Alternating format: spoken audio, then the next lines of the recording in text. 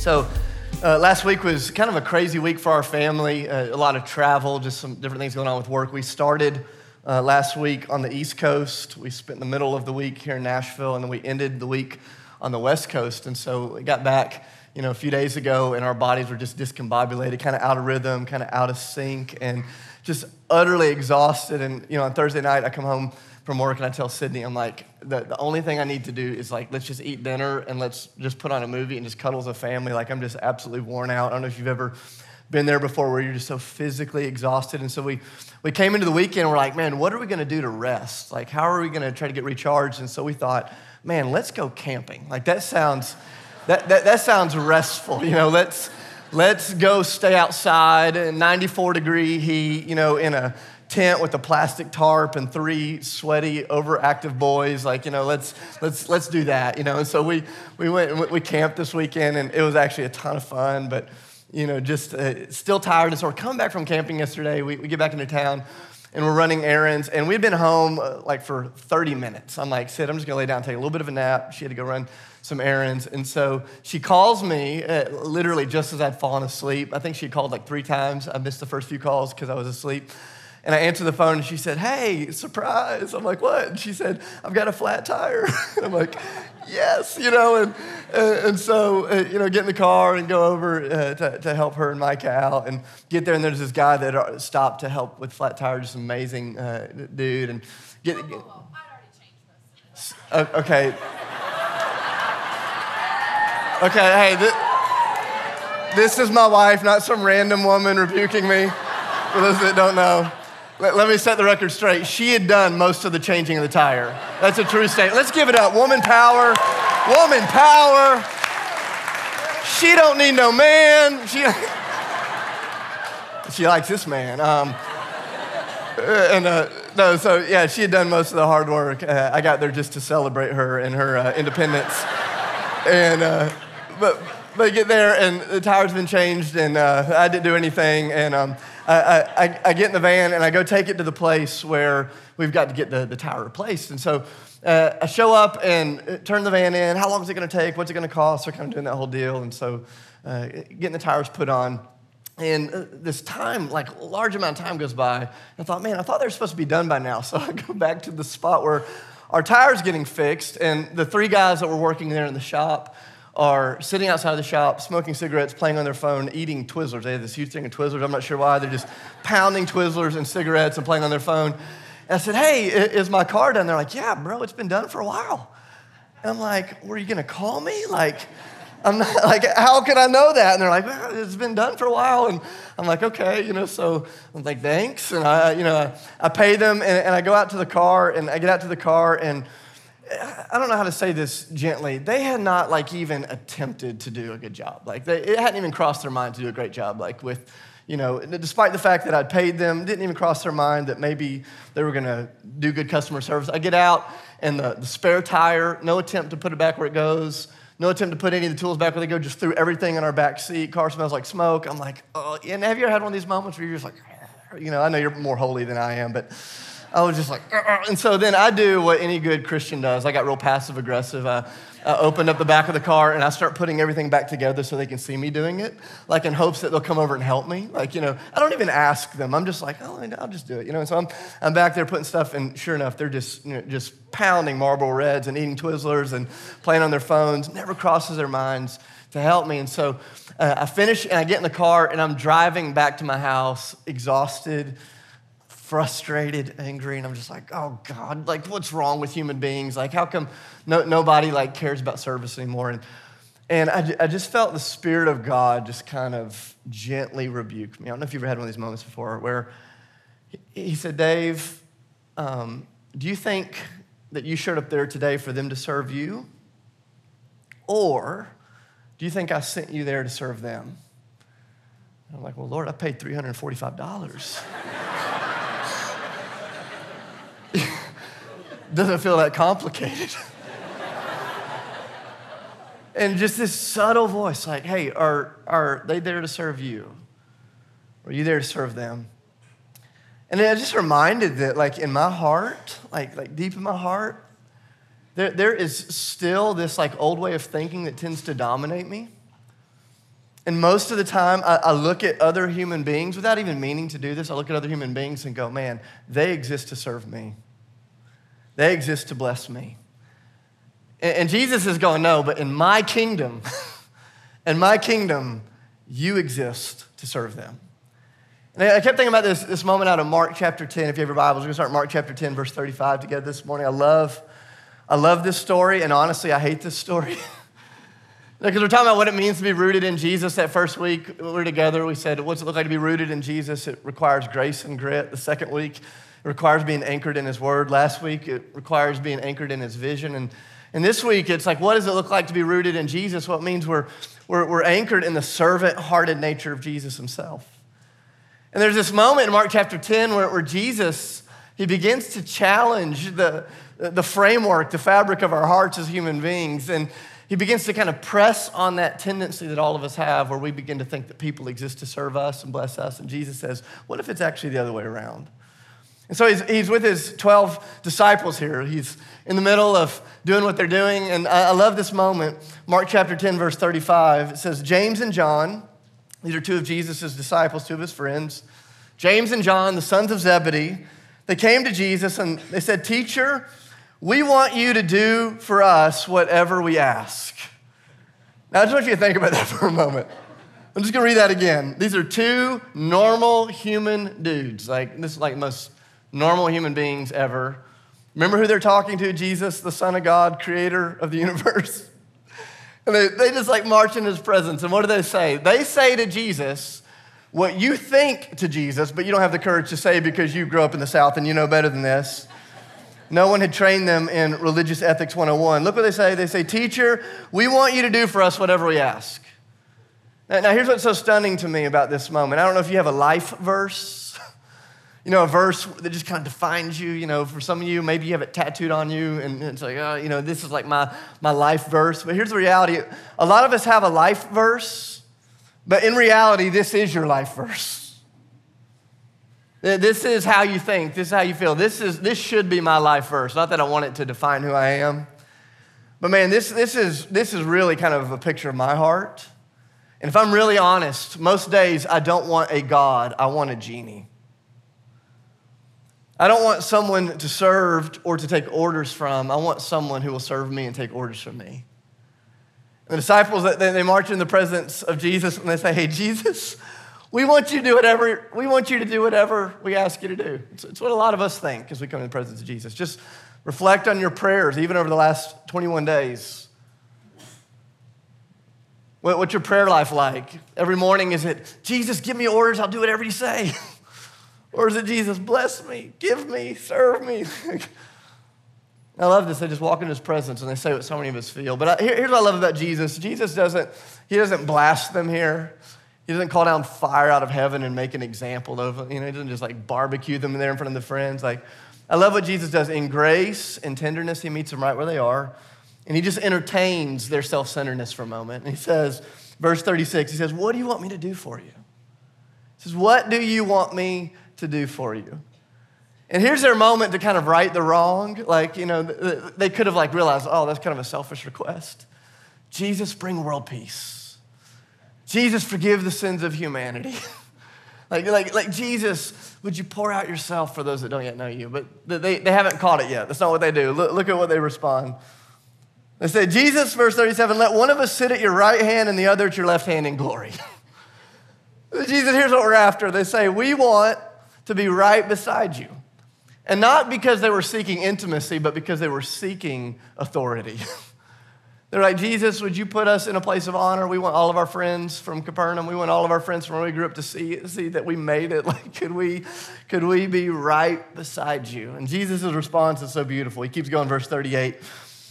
He says, you have no idea what you're asking. I don't know how you picture Jesus. This is a little bit of just creative interpretation. I imagine him almost just laughing here. I don't see him being angry. I just imagine Jesus you guys are idiots. God bless you. You have no idea. You don't know what you're asking me. You don't know what you're requesting here. He's like, this is absurd. He keeps going. He says, can you drink the cup that I'm going to drink? Or be baptized in the baptism that I'm going to be baptized with? And so Jesus isn't speaking in religious terms here. He's not talking about a physical drink or a physical baptism. He's talking about the way that he's going to die and suffer for the kingdom. And he says, can you take the path that I'm going to take? And I love their response, just totally naive. Verse 39, they go, yeah, we can. We can. Yes, we can do that, Jesus. And I go, just the absurdity of this moment. Yes, we can. We got it. We got it. And I love their confidence. Jesus responds.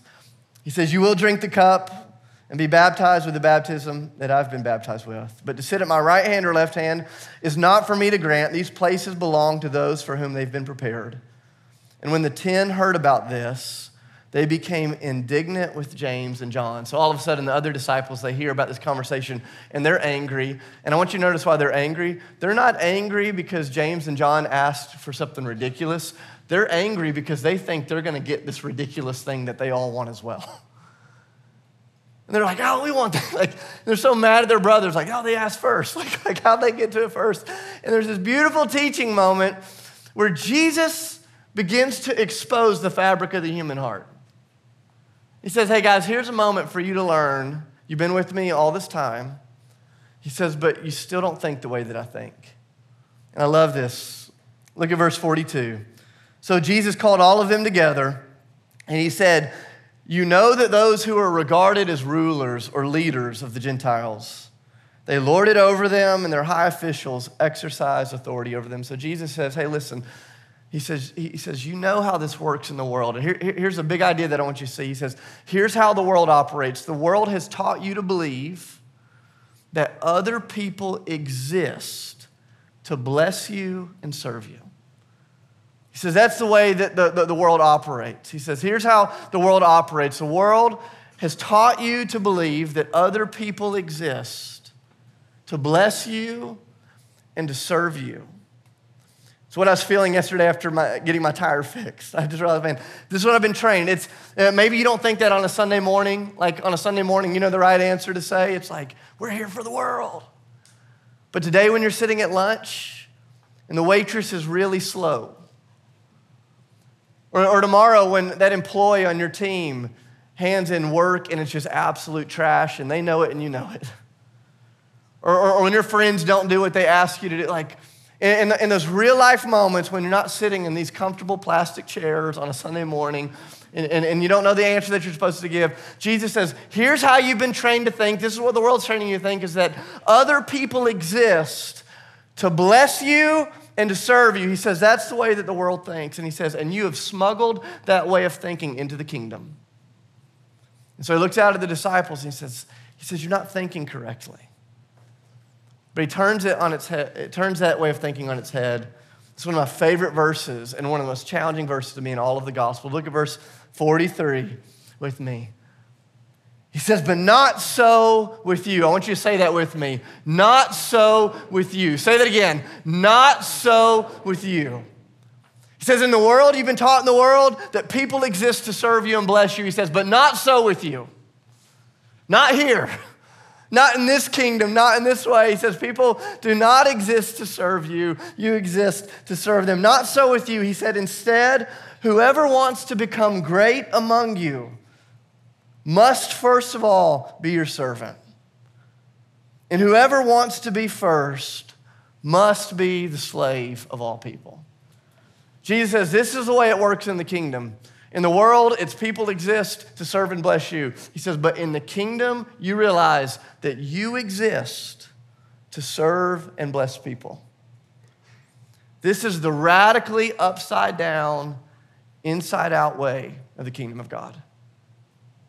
Jesus says, wherever you go, whomever you're surrounded around, whoever you see, whatever your position in life is, they do not exist to serve and bless you.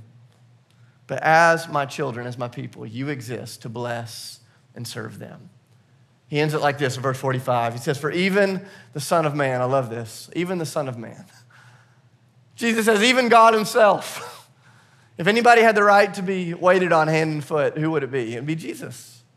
He says, but even the Son of Man did not come to be served, but to serve and to give his life as a ransom for many people.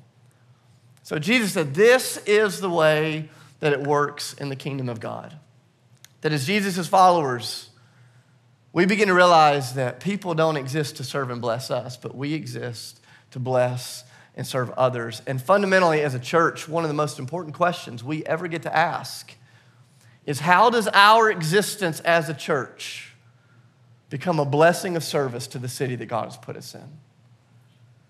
How does our existence as a church become a blessing of service to the city that God has placed us in? Does us gathering here on a Sunday morning do anything to make life fundamentally better for the people around us that we're going to run into all week long? And Jesus says in the kingdom, he says, if you want to be rooted in me, it's not just about having a vision of me or being rooted in my word or being rooted in my grace. He says it's being rooted in my servant-hearted posture towards the world, where you realize wherever you go, you become the waiters of humanity, where you get to serve. And guys, this is a challenge. So hard. Because everything in our lives pulls against this. Everywhere you go, the tendency of our human hearts is to be served. It's the reason you love going to restaurants instead of cooking at home. It's the reason you love all-inclusive resorts, right? If you've ever gotten to go to one. It's like, it's the reason you just love being waited on, because there's something within us that longs to be served. And Jesus says, but no, as the kingdom comes near, he says, you begin to be rooted in my ways and you begin to serve and bless others. And so one of the challenges that we're constantly wrestling with as a church family is, hey, what does it look like? What does it look like to recognize that our existence is about the glory of God and the good of the people here in the city? What does it look like for the goodness that's happening in here to spill out into the city all around us? And so constantly, we're going, how do we live this out? And so this morning, instead of us just sitting here and talking about, like, well, what's it look like to serve? Well, what's it look like to be servant-hearted people? We go, why don't we just practice it? Why don't we just step into it? Instead of us having a sermon and listening to songs and then congratulating each other on our new theological assertion, like, why don't we just go, hey, let's just go be the blessing that God has invited us to be? And so here's what we're going to do in just a few minutes. Instead of ending with worship and communion and a long teaching, here in just a few minutes, we're going to stand up and we're going to leave this building. But worship's not going to be finished. We're going to leave. We're going to get in our cars. And we're going to drive to Kroger on 8th Avenue. We're going to drive to Kroger in Green Hills. And we're going to go, and for the glory of God, we're going to clean the store out. We're going to purchase what we buy. We're not stealing. This is not just like mass robbery in the name of Jesus. We're going to go in, and we're going to clear the store out for the glory of God. And we're going to take those groceries that we're purchasing, and we're going to put them on U-Haul trucks that we have sitting in those parking lots. And then later today, we're going to take that food and we're going to stock the food pantry at Martha O'Brien, just an amazing organization that partners with underprivileged families here in the city, just a few miles from where we're at right now. They give long-term care to people that are facing all kinds of crisis. And we're going to say, hey, today, how does our existence as a church bless and serve those here in the city? And if you've never been a part of this, I'm just telling you, it's going to be a whole lot of fun. It's going to be a whole lot of fun. Here in just a minute, we're going to send you out of here. As you leave, I want to give you just a couple of instructions before you leave. On the way out, we're going to give you a grocery list, okay? And you're going to notice that these grocery lists are going to come in different colors because there's different items on the grocery list, okay? And so this is kind of our way of keeping it organized. And so I need you to pay attention. Those of you that are type A, like, lock in with me. Those of you that are not type A, make sure you have a type A friend that will fill you in because you're going to need it, okay? So as you leave in just a moment, some of our volunteers are going to hand you a grocery list, and at the top of that list are a couple of locations that you can go to. So if you show up at Whole Foods, I'm sorry, there's going to be no truck at Whole Foods, okay? So you need to go to one of these two locations, step number one. Step number two, there are items that you can buy on the list, okay? And so here's what I want to encourage you. You can buy one item on the list. You can buy all the items on the list. You can buy bunches of the items that are on the list. You can buy as much or as little as you want. We realize some of you have a lot of money. Some of you don't have much money at all. The cheapest item on the list is about 60 cents. The most expensive item on the list is a few dollars. If If you don't have any money, use your parents' credit card and ask for forgiveness.